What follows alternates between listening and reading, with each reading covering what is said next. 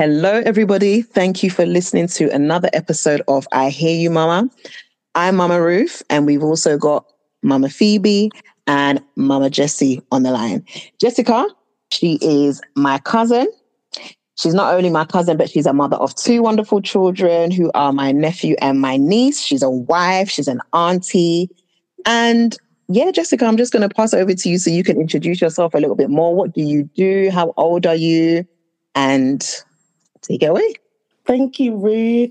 I am Jessica Bonzi. I am a mum of two, as you said. I am 32 years old, soon to be 33. And I am a project manager for Mental Health Foundation, and I manage 2 perinatal mental health projects. Nice. Wow. You're doing amazing things, Jess. Thank you. Very busy. So, it sounds that way. And thank you for joining us on our show today. So, November is Premature Baby Awareness Month, with the 17th of November being World Prematurity Day, which aims to raise awareness of premature births, and sometimes it has a devastating impact on families.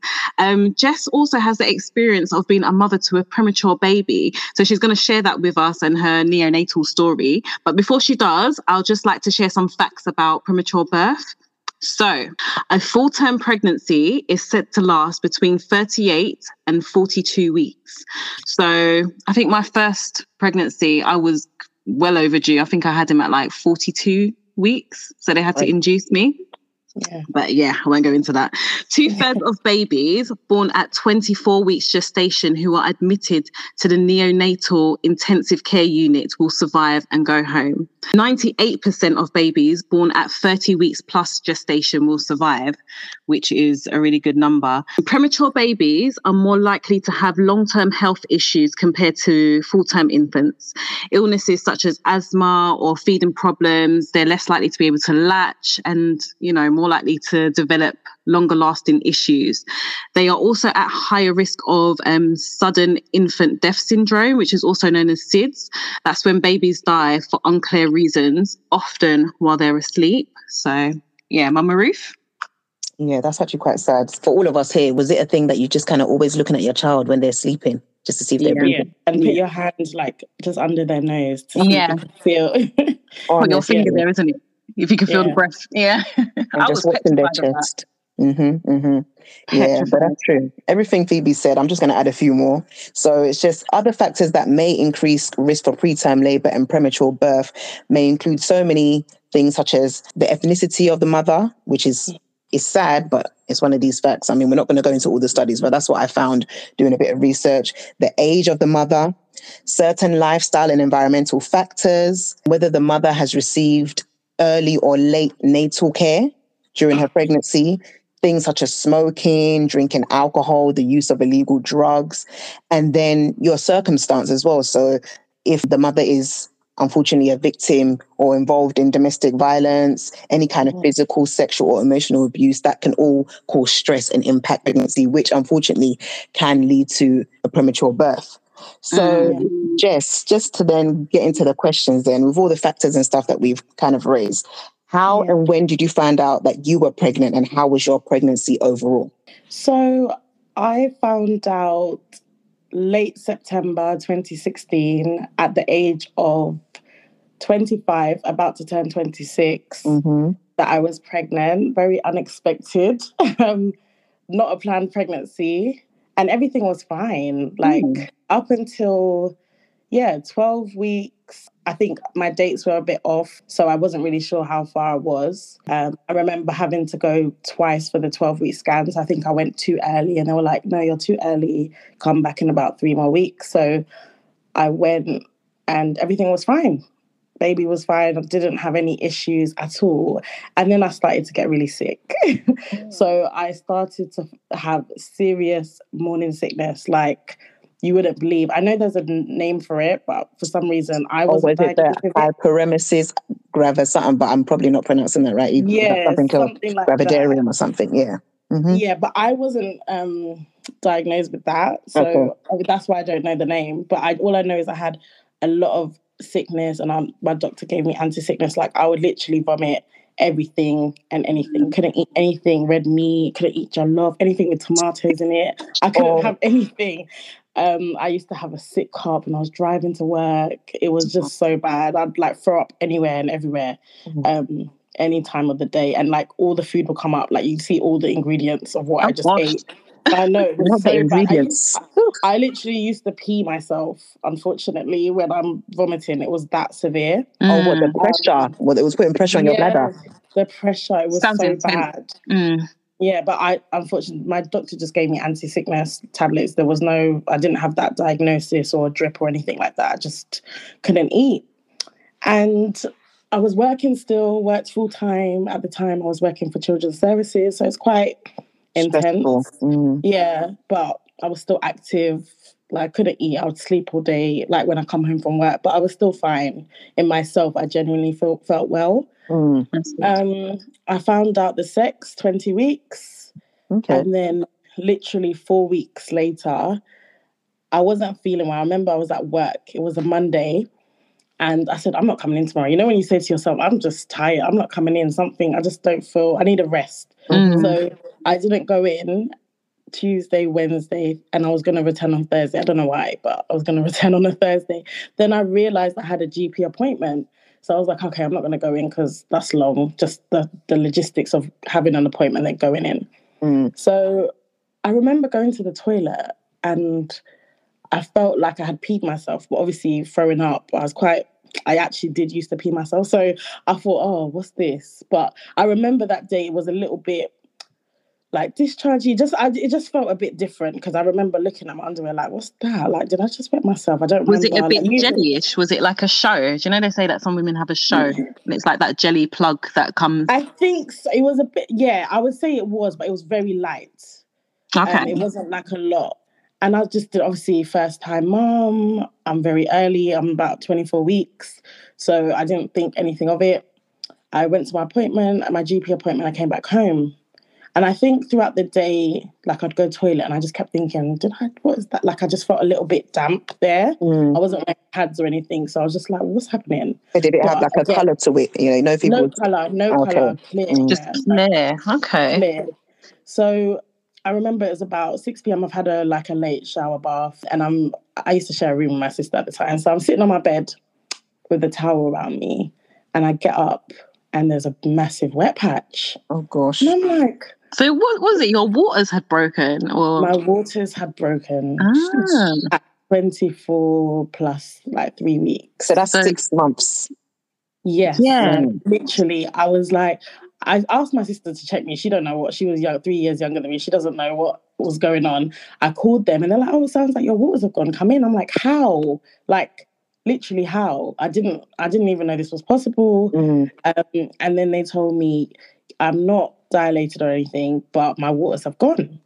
So basically I had a little hole in my amniotic sac. Oh no. Wow, so just little. So it was really tiny, but obviously it can trigger labor. So they don't know when baby can start moving and I could give birth at any point basically.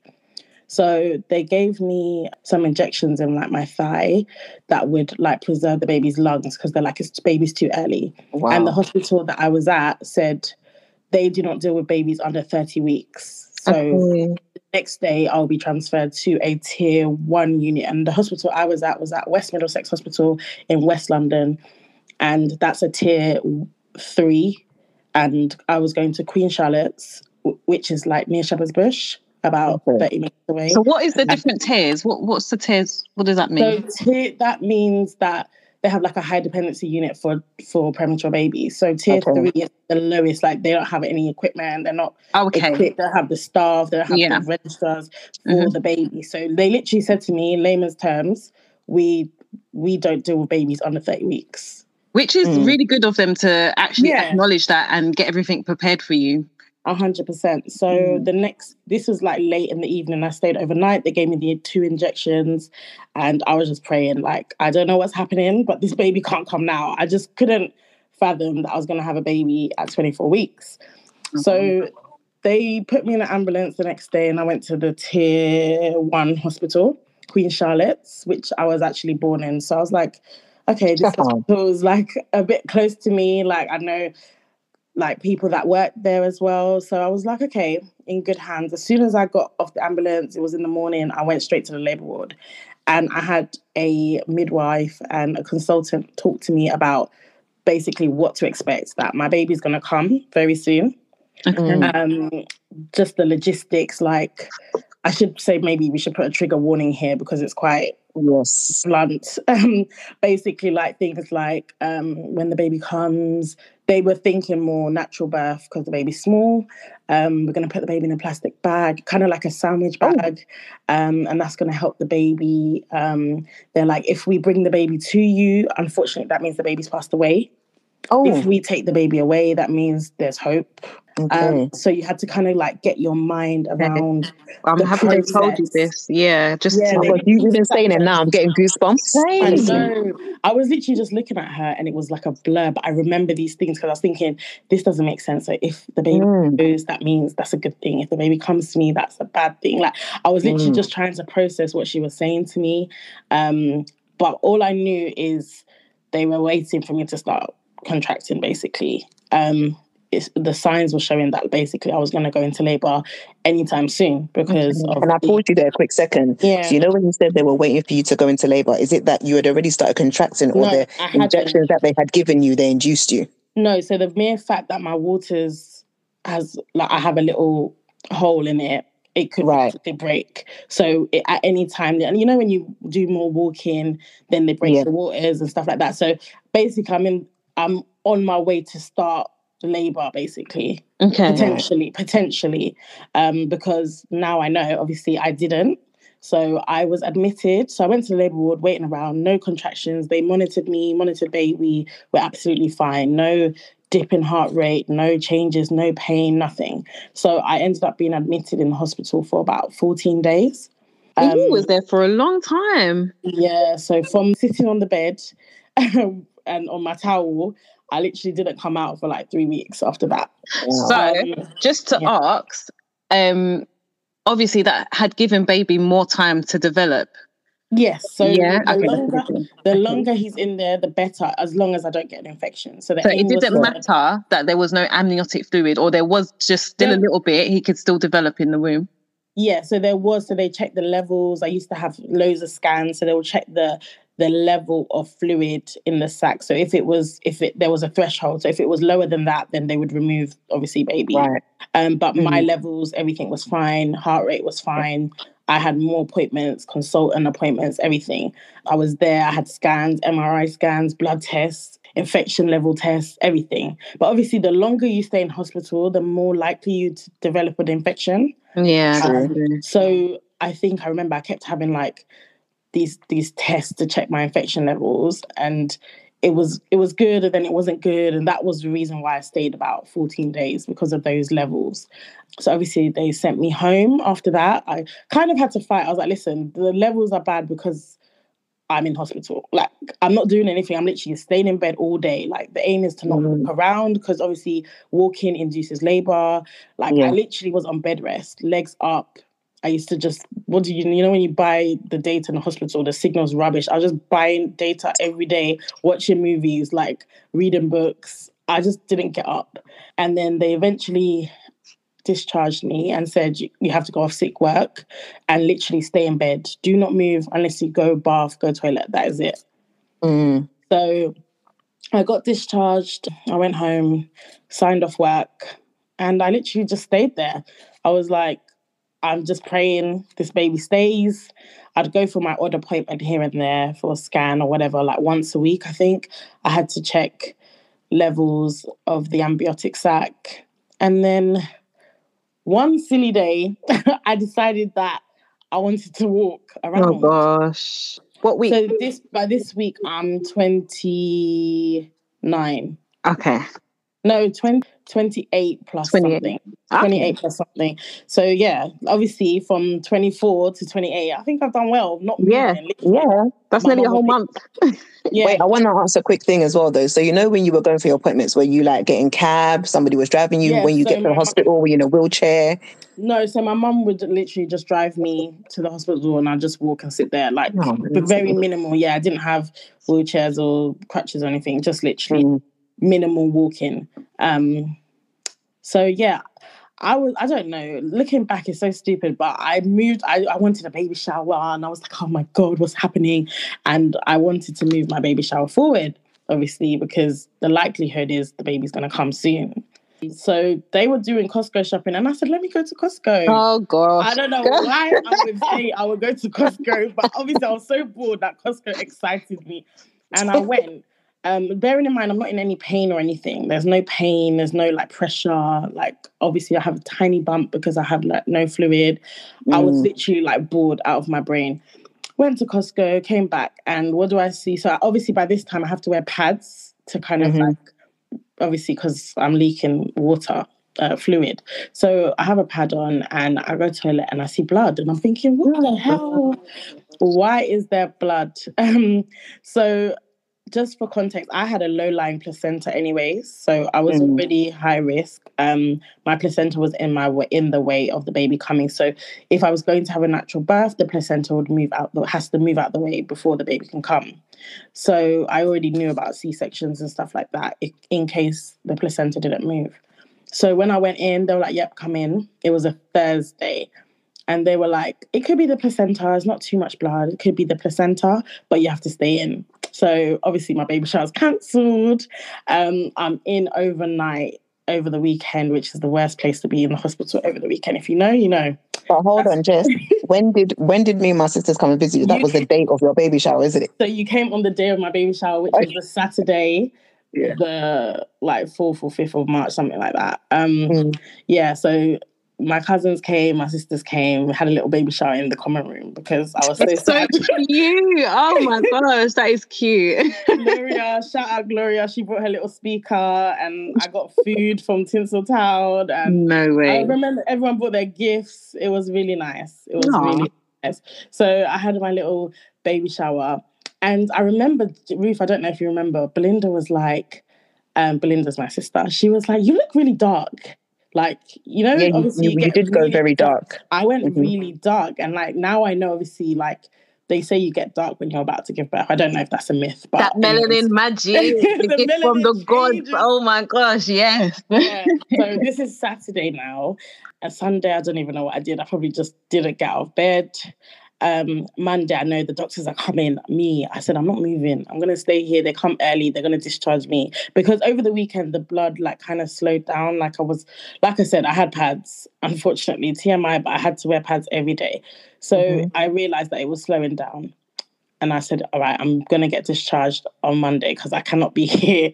I hated it so much. So I slept. The doctors came. They checked me. They were like, oh, I had to like save the pads for them to see. I know it's so disgusting, but this is what it is. You're telling a story. It's what it is. They literally had to check the levels and all that stuff. So how much like blood I was losing. So they said they were going to let me do a scan and then I could potentially go home. So I remember that, you know, the doctors come at like 8 a.m. I remember sleeping. I said, I'm going to sleep. I woke up at like 12 and there was more blood than there had been over the weekend. Oh gosh. I was like, I went for my scan. I remember at this point that I told the nurse, they were like, yeah, just storing your pads in this box. So that's there. I went for my scan. And I think I don't know if there was an incident or they were overworked. There was no doctors and no nurses coming to see me. So like right now it's like 3:00. I've been for my scan. Nobody has come to check me. It's Monday. And lucky for me, I had a midwife cousin that was based at the hospital. And I told her like, oh, this has happened. And she came to see me on her break with her doctor friend. And she's just so skilled. She was just like, oh, let him check you, whatever. Has anyone come to check you? I said, no, I was complaining a bit. And her doctor checked me. Somehow, they managed to get me to the labour ward without me thinking like anything's happening to me. Because bearing in mind, I'm not in any pain. I feel absolutely fine. No contractions, nothing. So I've been to the labour ward more times than I've had children, let's put it like that. So I just was used to going back and forth. So I'm there. I haven't had my lunch for some reason. I don't know. I think I had my scan, but I'm hungry. But they're like, no, you can't eat because we think things are changing. My mum, my husband are there. We're all just there till like 11:00. At night, literally. Wow. This is the whole day then, isn't it? The whole day. Remember, I saw blood at like 11, 12 after I had my nap. Yeah. So I'm literally there. They'd leave. I'm like, yeah, just go. And I asked, can I eat? Can I have a sandwich? I'm starving. I need to eat. They were like, yeah, okay, fine. Bearing in mind, I've been on the monitor. Everything's fine. My mum and my partner go. And then I've had my sandwich. Then all of a sudden, I feel like some crazy pressure that I can't explain to you. Like, it didn't hurt, but it was like is it like a pushing feeling? Yeah, like you need to poo, but it's at the front, not at the back, basically. So I was like, what is that? It doesn't hurt though. It doesn't hurt. So I'm like, what is that? Then I feel like a plop sound. Oh gosh. So I pressed the bell this night and I'm like, I open my legs, like move the covers and stuff, and I see like an egg-sized clot, like a large egg-sized clot. And I'm like, what the?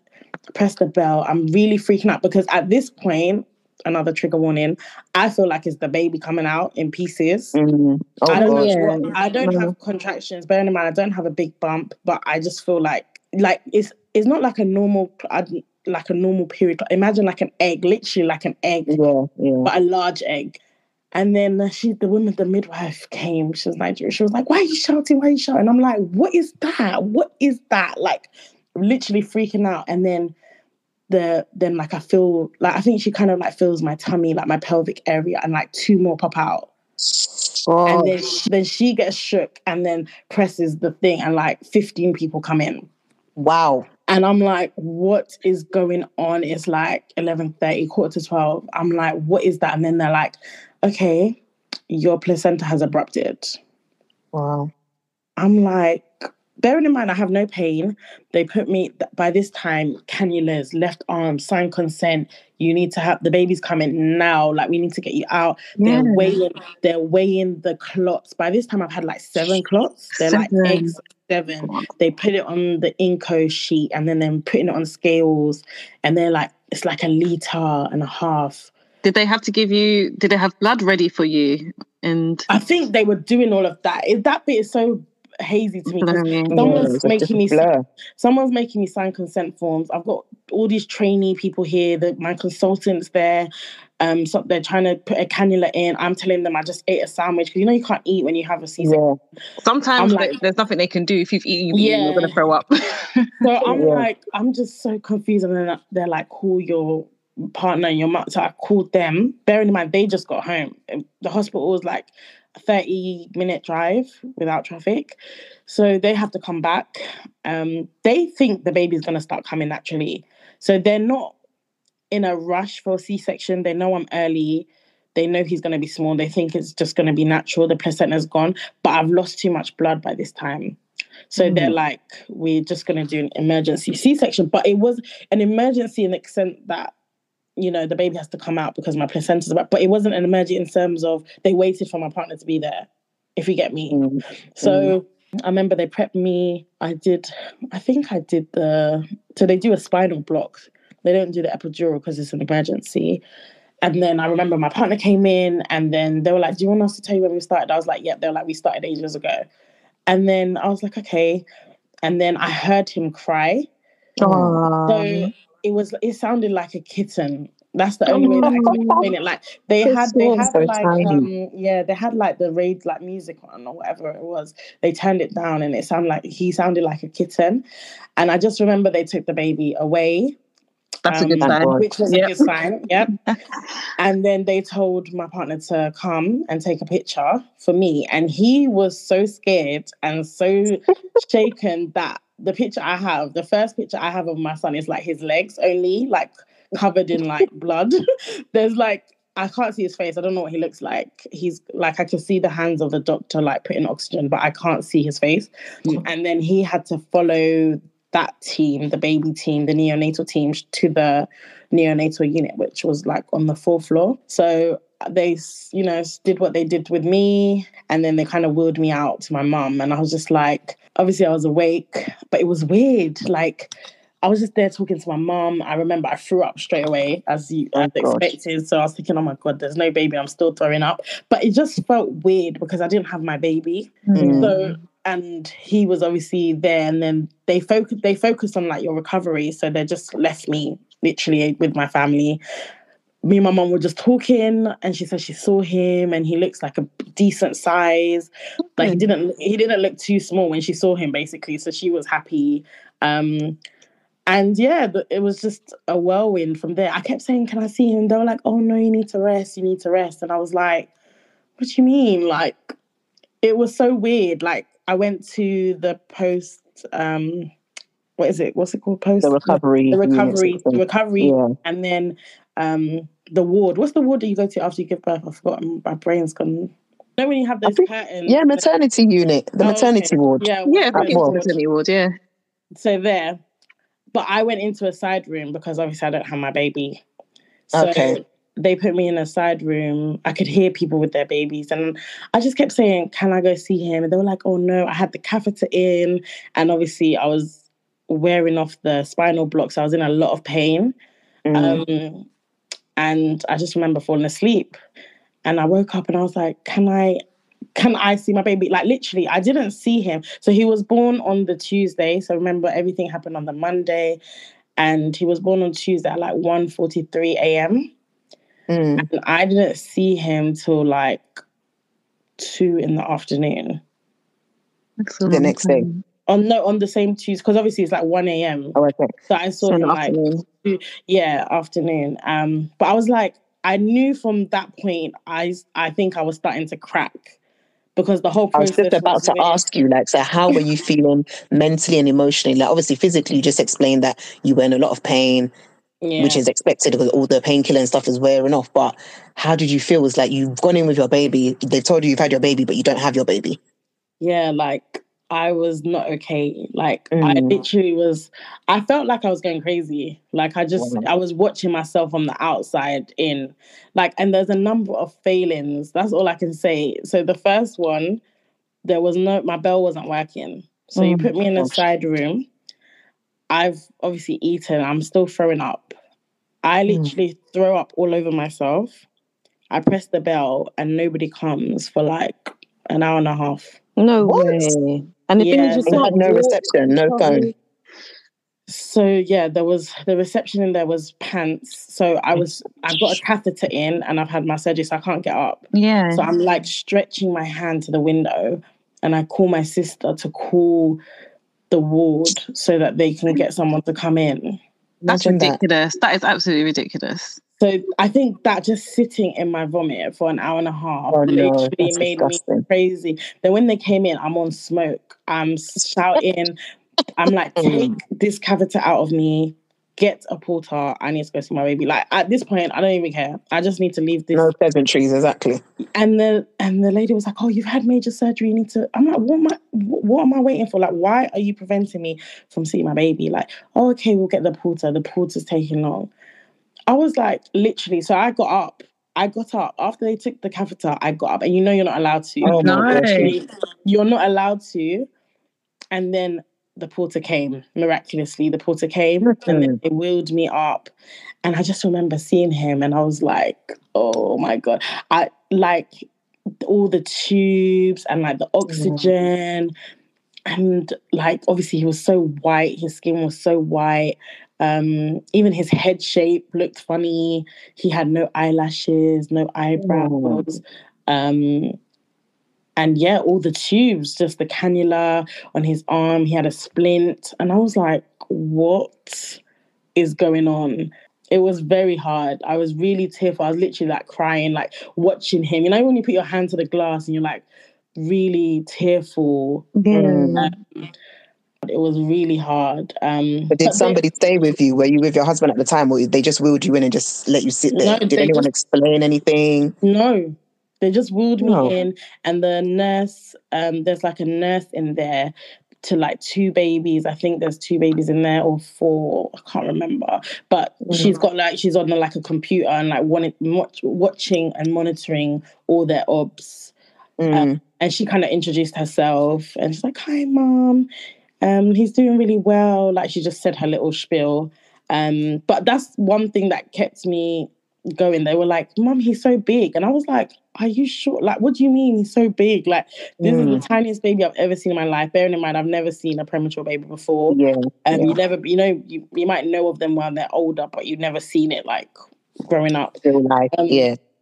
So yeah, they were just encouraging me that he was healthy, he was really good.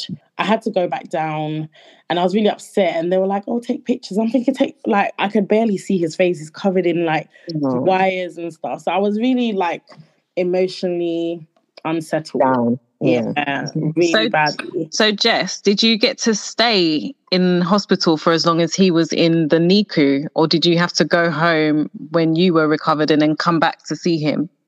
So here's where the battle begins. So it's a high dependency unit. So people have come from like Manchester and like whatever. It's a specialist hospital. So they get priority. I'm 30 minutes away, so I'm not priority. And I knew that from the jump.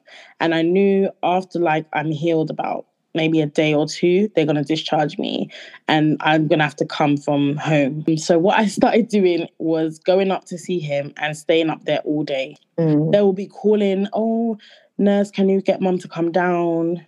Yeah, I think I just ditched the porter in the end, and I would literally like hold the walls and like just disappear like after breakfast and like get in the lift and go up there, and I wouldn't come down to eat. I wouldn't come down for anything. Literally, I think they would have to send a nurse to come get me. You know, those wards are so busy because all the mums have support, and so I managed to do that for a week, guys. A week. But I was not discharged for a week until they caught me and they were like, we have to discharge you. And I was really upset.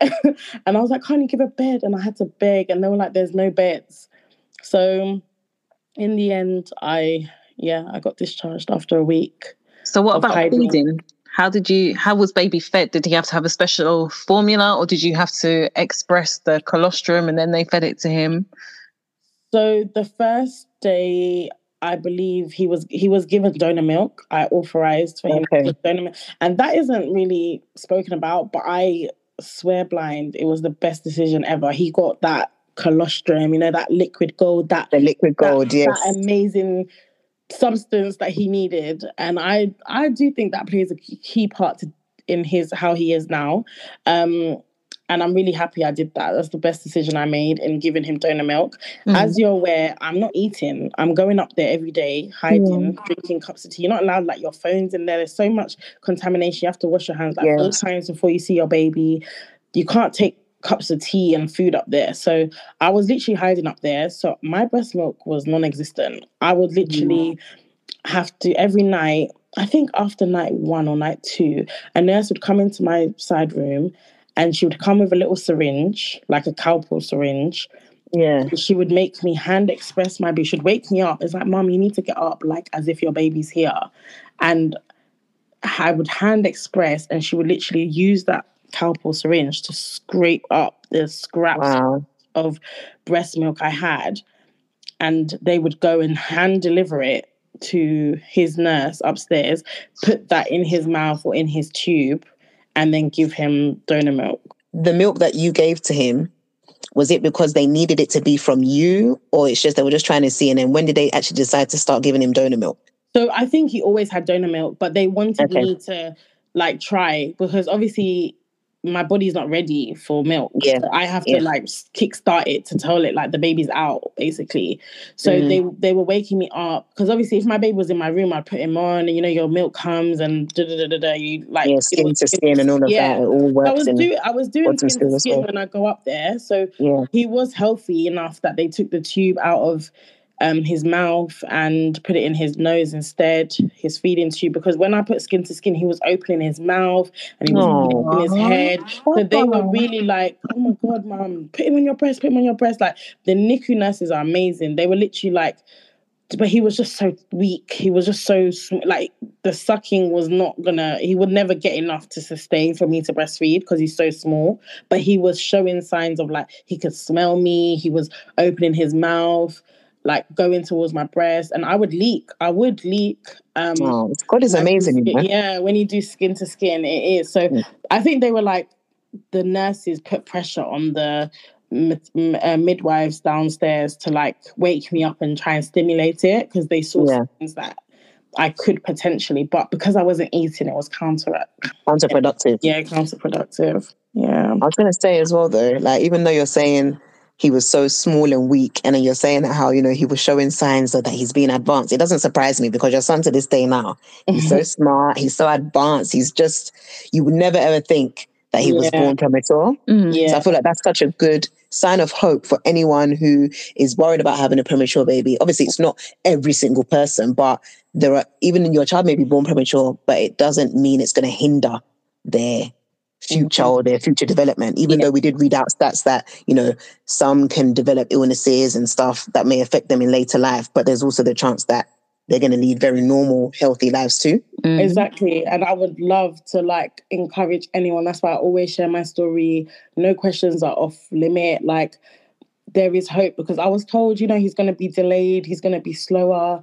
He's going to be slower to speak, slower to walk. And there are some milestones that are normal, that he will be smaller and slower. But there's hope, because Jordan, my son's name, he is taller than a lot of people in his class. He's smart. He's not delayed now, so they can catch up. And there's always hope. There's always hope. And what's kind of funny is that they say, not even he, but babies that are born premature will be delayed. But when you think about it, they might not actually be delayed because they haven't had the full term. So they're born early. But if they were full term, they probably are on track. Or am I imagining that? No, I get what you mean. Yeah. Yeah, so let me put it into context. So when Jordan was a month old, so we're back at my hospital now. He got transferred 2 weeks from tier 1 to tier 3, so I could be closer to him, because he was doing fine. He just was small. And I met a friend who had given birth that day. And by this time, I'm pumped. He's doing really well. He's put on weight. He's big. He's a month old. And I went to see her baby, who was just born, literally an hour, 2 hours ago. And she was bigger than him. So that actually discouraged me, because I was how is this baby that's been born today bigger than him? But then remember, that baby was, I'm saying remember, I know that child, but I'm assuming that baby was far along. Yeah, full time. Than Jordan was. So obviously they're going to be bigger. 9 months in the womb. Whereas Jordan at that stage, he probably would have only have been, 7 months by that time anyway? So he's still younger than that baby that was born. Exactly, because he was supposed to be due in May, and he came in March. Yeah. And that baby was due in April. So so he's still even younger than the baby that was even born. When you look at it in, I don't know, realistic terms, I suppose. I know, but when you see it, you're just there in your bubble taking ppictures and seeing growth and seeing the weight, and then you just get knocked down when you see that baby. You're like, wait, he's so small. He's does he have a chance? You actually question yourself, is he actually going to catch up? So that feeling of that, hope of he can catch up is really hard to see in that moment. Yeah. When you're surrounded by really small babies that are just struggling. Yeah. I just want to ask a quick question. You've kind of mentioned it, obviously you were sneaking up. The nurses didn't really know what you were doing, and then you got discharged. But what was your relationship like with the NICU team in charge who were looking after Jordan when you weren't there? And how well did you feel that you trusted them? So it was hit and miss. I think with the whole NHS, let me reserve comment, but there's pockets of good and then there's really bad. So I remember they told me, the nurses, they had their own doctors that would come round and they would give you the update and everything. Let's take the tube out of, like I said, they took the tube out of his mouth and put it in his nose because he was showing signs of sucking and trying to latch, even though it wasn't going to produce milk. And I remember, I was that person that will go Monday to Sunday, not till morning, till closing. Because I could be there all day. I wasn't a visitor. So I'd be literally there till 8 a.m. till around the clock. Till literally 11 p.m. I'll be leaving. I'll be there. I'll do skin to skin. I'll do his feeds. I'll hold his milk. So when I wasn't there, which is literally that overnight, not because of my own choice, because if they gave me a bed, I would sleep there. Yeah. And he was there he was in NICU for 8 weeks. So bearing in mind, I'm going there Monday to Sunday. every single day for 8 weeks with a C-section scar that ended up opening because obviously I'm walking around. Yes, okay. So I would come back and he's like vomited and it's like still there in the back of his neck, in the creases, in his hair. And I'd be like, I was here all day. I do the cares up there. I told them to show me everything. I'd wash my hands. I didn't have nails. I would change his nappy. I would, like I said, I'd literally wear gloves, do the feed, pour the milk. I'd go and express. I'd make sure I put like the express milk first and then I'd give him formula. So I was that productive parent. There were parents that didn't come, you know. There was parents that were not there every day. They had other children or, you know, they weren't bonding or whatever the reason was. I didn't ask, but I know there was babies there that would be left there all day. Let's just put it like that. And I was there every single day. So if I come and I'm coming because I had to get a lift because I can't drive for 6 weeks and there's vomit in my baby's hair in the morning. Because what? But just to say, no one looks after a child like a mother. Like there's no care like a mother. The attentiveness, everything is going to be different. Because even when my son's at the childminder sometimes, and I'm cleaning his nappy when I get home, and I'm thinking, why can I still see poo in the little corners? But my mum always has to remind me, like, no one will love and give your son the amount of love and attention and care and attention to detail as you would as his mother. So, I can only imagine how infuriating that would be to see that your baby still has vomit, because what were you doing?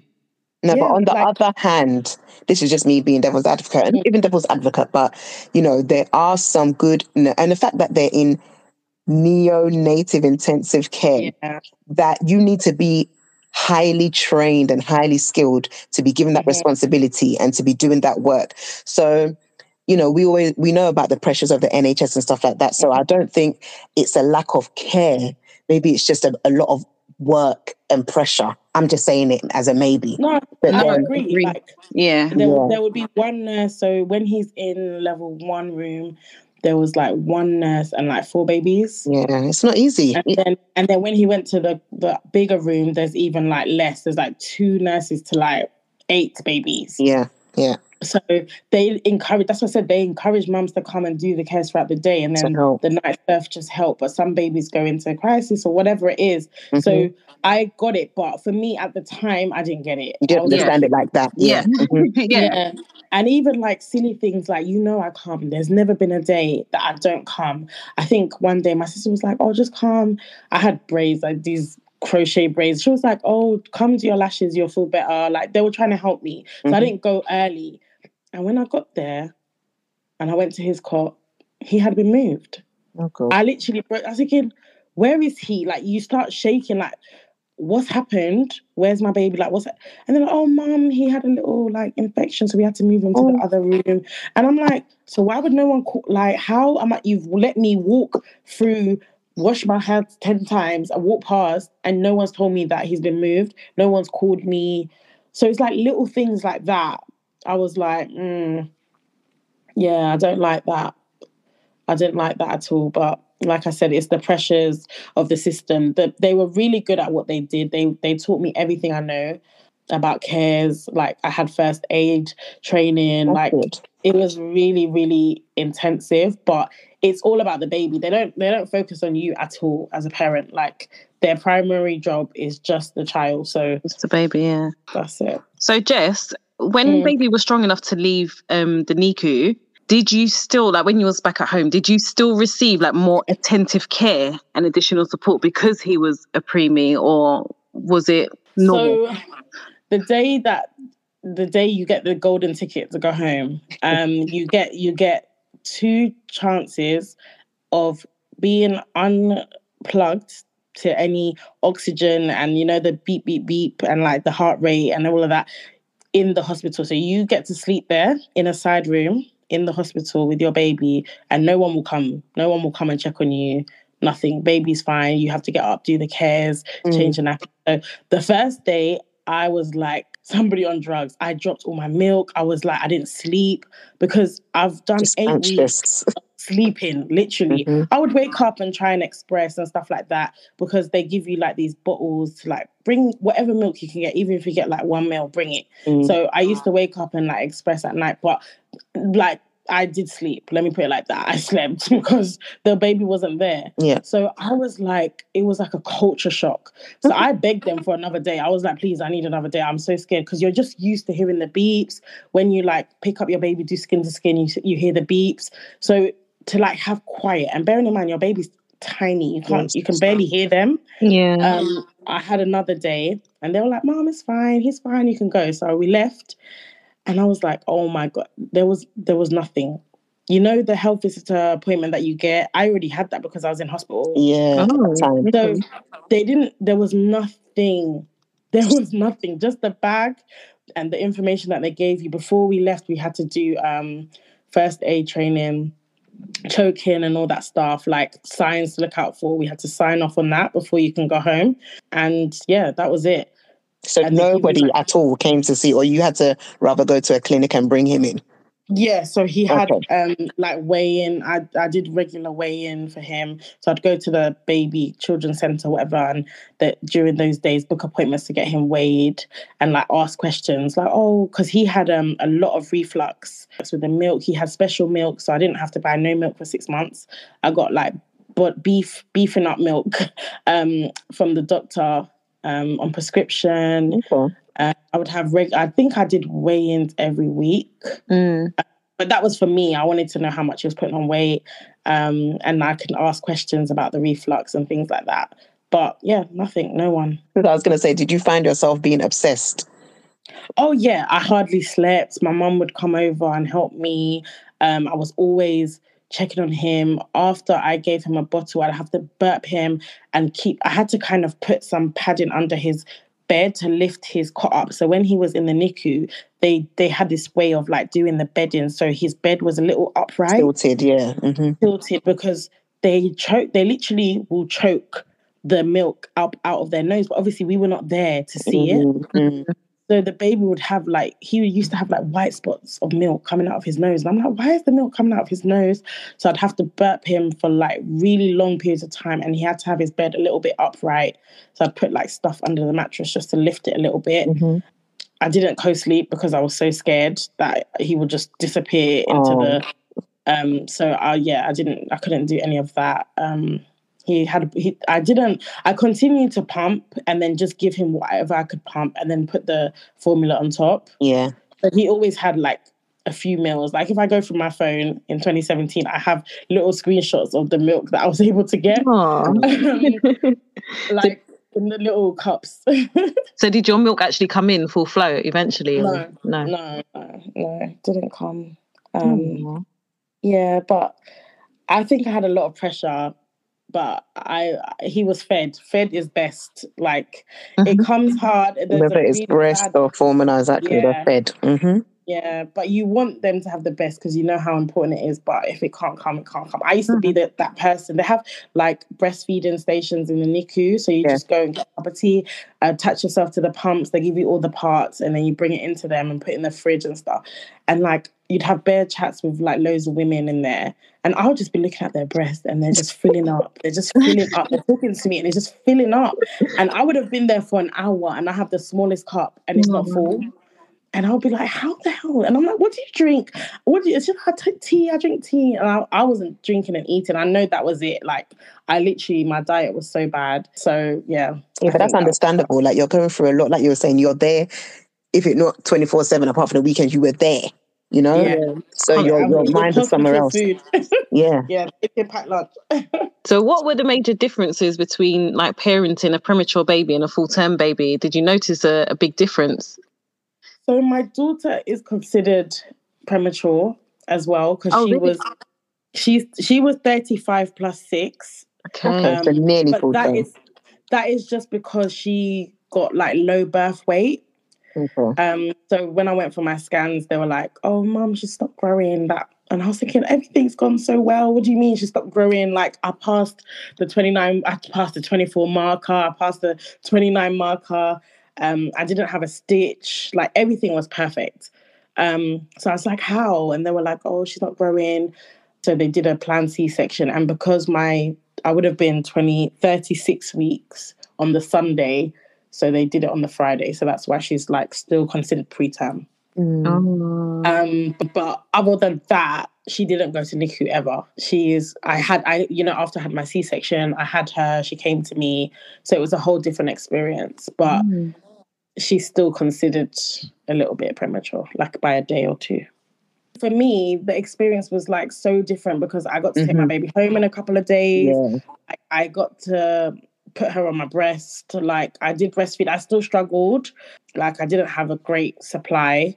So I still had to like co-feed. She was jaundice as well. So we had to go back into the hospital. And that's when they were saying, Mum, just give her milk because your milk is not enough. And she needs the fluid to take the jaundice out of her. But obviously it was different because I had my baby at home within the first like week. So I think the main difference is just that bonding moment with your baby, that breastfeeding, like that new baby feel. I never got that. It's a totally different experience. Like, I went to neonatal classes, antenatal classes, and they were like, who's had a baby before? And like, we were the only ones. And they were like, how come you're here? And I'm like, because I didn't get to this stage. I wanted a natural birth. They were like, it's like far-fetched, but I really thought I would have. But I just wanted that full experience because it was so cut short that, I was really upset. I just think it's totally different. Like, you can't prepare. I don't think I can even explain it. Even if I do explain it, unless you're in it, you will not know how it feels to not have your baby for those 12 hours. The first point. I think I've got so many pictures of like, when you come out of the C-section room and you're holding your baby. Yeah. I was just smiling. I was literally like staring at her. And you know how they come and they put the hat on and they're checking the temperature. They're like, oh, Mum, we could put clothes on her because she's getting a bit cold. I'm like, oh my God. Like, I just couldn't believe that my baby was in my arms. And it was planned C-section, so there was other mums. I was the first one. So I got to see everyone else go out and come back in with their baby. And I was like, oh my God, this is so cool. We're all here a minute ago, no babies, and we're just coming, they're just flying in. And then there's babies coming. Yes. It's literally like, I literally remember my cheeks were hurting so much because I was cheesing so much. Oh, Jessica, I forgot to ask you. Obviously, you had to have baby at an early stage. He was a preemie. But what about your baby bag? Did you have anything packed? Was anything ready? Or did your family have to run around and buy clothes? I didn't have anything. Even when I came home for those 5 weeks before he came, from when my waters went, I didn't have anything, absolutely nothing. I remember they gave me nappies and then they were like, Mom, you need to buy nappies. I was like, where do I buy nappies from? This is so small. And they were like, oh, yeah, Tesco do Premier nappies and Premier clothes. But he didn't need clothes because he was in a heated environment for a while. So once he comes out of the incubator and goes into a cot, that's when they need clothes. But there was only Tesco's that used to do it in 2017. The tiny, tiny nappies. And I used to buy that and then I used to put it under in his drawer in the incubator. But I had nothing ready. I'm thinking now, so if it's just, because you know what, when I go shopping, I've never had to look for preemie nappies, but I've never actually seen them. So I guess, well, you know what, maybe they're available on like Amazon and stuff now, but I think it should be a thing that all supermarkets really should have them. Yeah. I know. I didn't know where to go. They had to tell me because they were using it on him. I remember one day the lady was like, the nurse that was looking after him was like, Mom, you need to bring nappies, you need to bring cotton wool, you need to bring Vaseline. I was thinking, why? But that's because like they need that supply. Like it should have been a part of it. I don't know if it's now, but I remember I had to bring so much cotton wool because that's how we used to clean them. So the first baby bath, my son did not have a baby bath for 8 weeks. Is that because his skin was delicate still? Yeah. I had to use cotton wool and sterilized water to like wipe down his neck and his ears and like do the cares. So I remember when I went into that room, before we got discharged, the nurse was like, okay, we're going to bath him. And I've literally got my one palm like holding him to like, because he was so small, just one hand. And like would hold his whole body. Yeah. So that was another exciting milestone. So when my baby came home, you know, the nice warm bath that my mum got to do. And I literally was just about to ask that. I was going to say, how did Ghana bathing go? Because already, even with their full term, they're still quite frail and fragile and tiny. So how did your mum handle all of that? She did. She just did it. I think once he's home, he's growing. As small as he is, she did it. Like, I circumcised my son. I know that's a bit taboo, but anyways, I couldn't do that for 8 weeks. Yeah. So I had to like come home, and then I'm like, he's so big. I remember we didn't even do it as soon as he came home, because my mom was like, oh no, wait, like he's literally so small.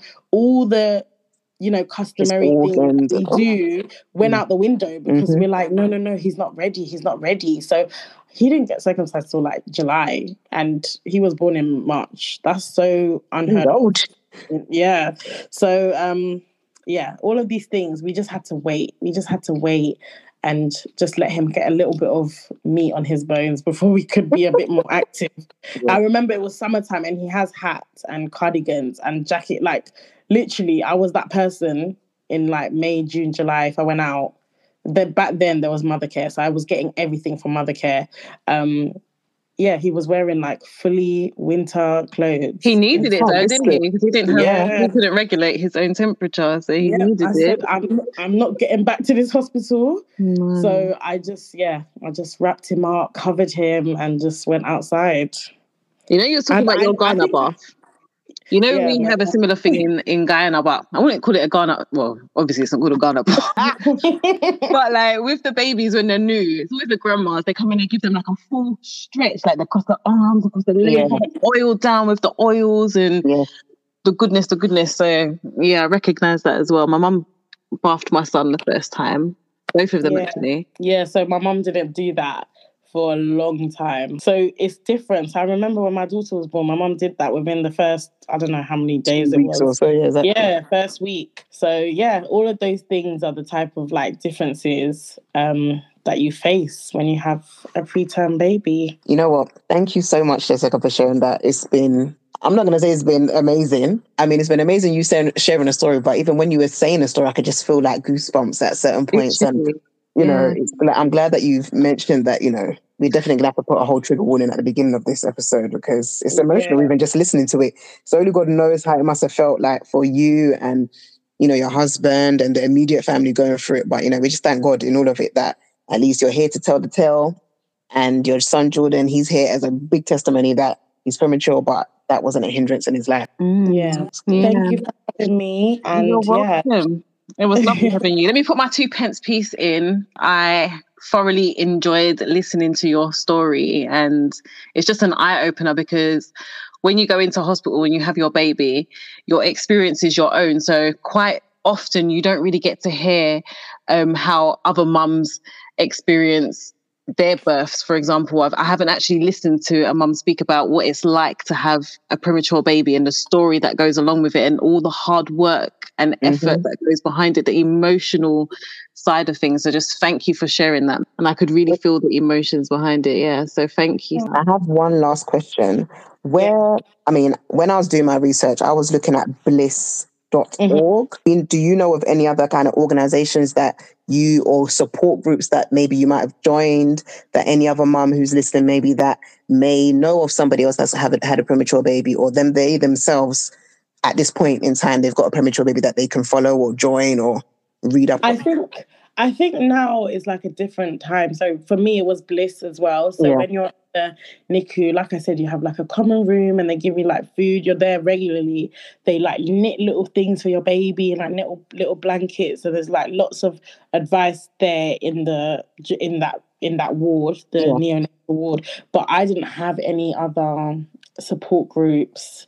But now I know, like, if you go on Instagram, like, loads of people would set up, like, groups around neonatal and things like that. But I'm not aware of any other than Bliss, unfortunately. But definitely seek out support. Lots of the mums there as well. You have, like, a WhatsApp group and things like that. And, like, support one another during that time. But I think people are so focused on their baby and their baby's cares that they kind of, like, forget themselves, really, which is bad. But, yeah, there's lots of support and advice around the neonatal ward that you reside at your local hospital. I want to ask one more thing as well, because I know at the beginning you mentioned that you're a project manager and you know some of the work that you've done, a project that you've worked on was kind of putting together the perinatal mental health conference that took place earlier on this year. So do you feel that, obviously you were doing it from a project management kind of perspective, but being a mother and being a mother to a premature baby. Yeah. What was your perinatal mental health like, and how were you able to contribute to that conference? Yeah, so just applying for the role has all stemmed from my lived experience. Like how I wished during that time I got support, and like the focus was on me. Not the focus, but like there was additional support for me. But you can say focus, because there should have been focus on you too. Yeah, I would say so. I think like literally like there is no, I'm sure there is. I'm sure there are support groups out there, but for me and a lot of other women I know, we didn't have any support whatsoever. Like no one. I used to cry when I'm doing skin to skin, and I used to be so tearful, and no one said, "Are you okay?" Like here's like a leaflet or anything. Like I just thank God, you know, my family, and they, like I said, my sister was taking me out to go do my lashes, and like I remember it was Mother's Day, first Mother's Day, and your baby's in the hospital, and they were like, "Oh, come out for dinner." I'm like, "No," because my baby's not here, and they were like, "You know, come out," but there should be a focus on the mum and how you feel, because if I'm not okay, how can I come and do the cares and be equipped to like look after my baby? So yeah, perinatal mental health. The project is that I work on, one of them is amplifying maternal voices, which is like spotlighting the perinatal mental health experience of women that we don't usually hear from, which is, you know, mothers with premature children, ethnic minority women, refugee and asylum women. Even speaking about refugee and asylum women, there was a woman there who was on her way to Chicago, and she had quads, and she got diverted. The plane got diverted, and she ended up at my hospital. And trigger warning, she lost 3 of her children and ended up with 1. And I'm there with her, you know, she's physically mourning, and she doesn't get any support whatsoever because she has to pay. She wanted a post-mortem done on her children, and they were like, "You need to pay your fine." Wow. So imagine being in that space already, and being vulnerable. She's lost 3 out of her 4 children, and she's come from Nigeria via the UK to go to Chicago to give birth, and she's ended up in a hospital in West London with 1 baby. So how far along was she? I'm just trying to think, like, I don't know, think complications. she had travelled like to give birth. So I think they're still early, but obviously with multiples, you give birth. But they did so much work. I think like they removed 1 and kept the 3 in, and then they came later. It's all over. Like it's actually all over the news. I think BBC done a documentary on it because she couldn't grieve. And I came to meet her. Me and my son came to meet her in that process of being in NICU. Jordan our kids were like neighbours. And she started saying, you know, she had 4 and there's 1 left. And just processing other people's stories and being in that. So like literally amplifying their voices on how, you know, what they've experienced and how they would have supported and why they don't come and seek out support. Because if she's talking about you know, being fined and losing her children, why is she going to talk about her mental health? Of course, her mental health is going to be deteriorated. That's like the last thing on her mind to come and now tell someone like, I'm actually struggling when you're being presented with a bill. So yeah, the project is so dear to me in both aspects of my lived experience and supporting other people based on what I went through with Jordan. So yeah. So where can we find out more? Like, is there a website we can follow? Any Instagram pages we can follow? Yeah, so if you go on the Mental Health Foundation page and type in Amplifying Maternal Voices, you'll see a bit more about the project that I'm working on. And we also work with Maternal Mental Health Alliance, which I think about during that Mental Health Awareness Week. So there are partners on the project. So we support a number of grassroots organizations that are doing amazing things on the ground with women from all the areas that I spoke about and supporting them during that difficult time. Amazing work. Yes, amazing. I'm proud of you. Thank you. We need mamas like you, Mama Jess. We need mamas like you. Really do. Oh, thank you so much, guys. All right, so guys, we're now coming to the end of our podcast. We thank Jess once again for joining us, sharing her neonatal story and her the work that she does with amplifying maternal voices and the work that she does around perinatal mental health. And, may God bless you. Keep you safe and well, Jess. And all of you that are listening, God bless you. Good night, good morning, whatever time you're listening to this. And we always hear your mama. Bye. Bye. Bye.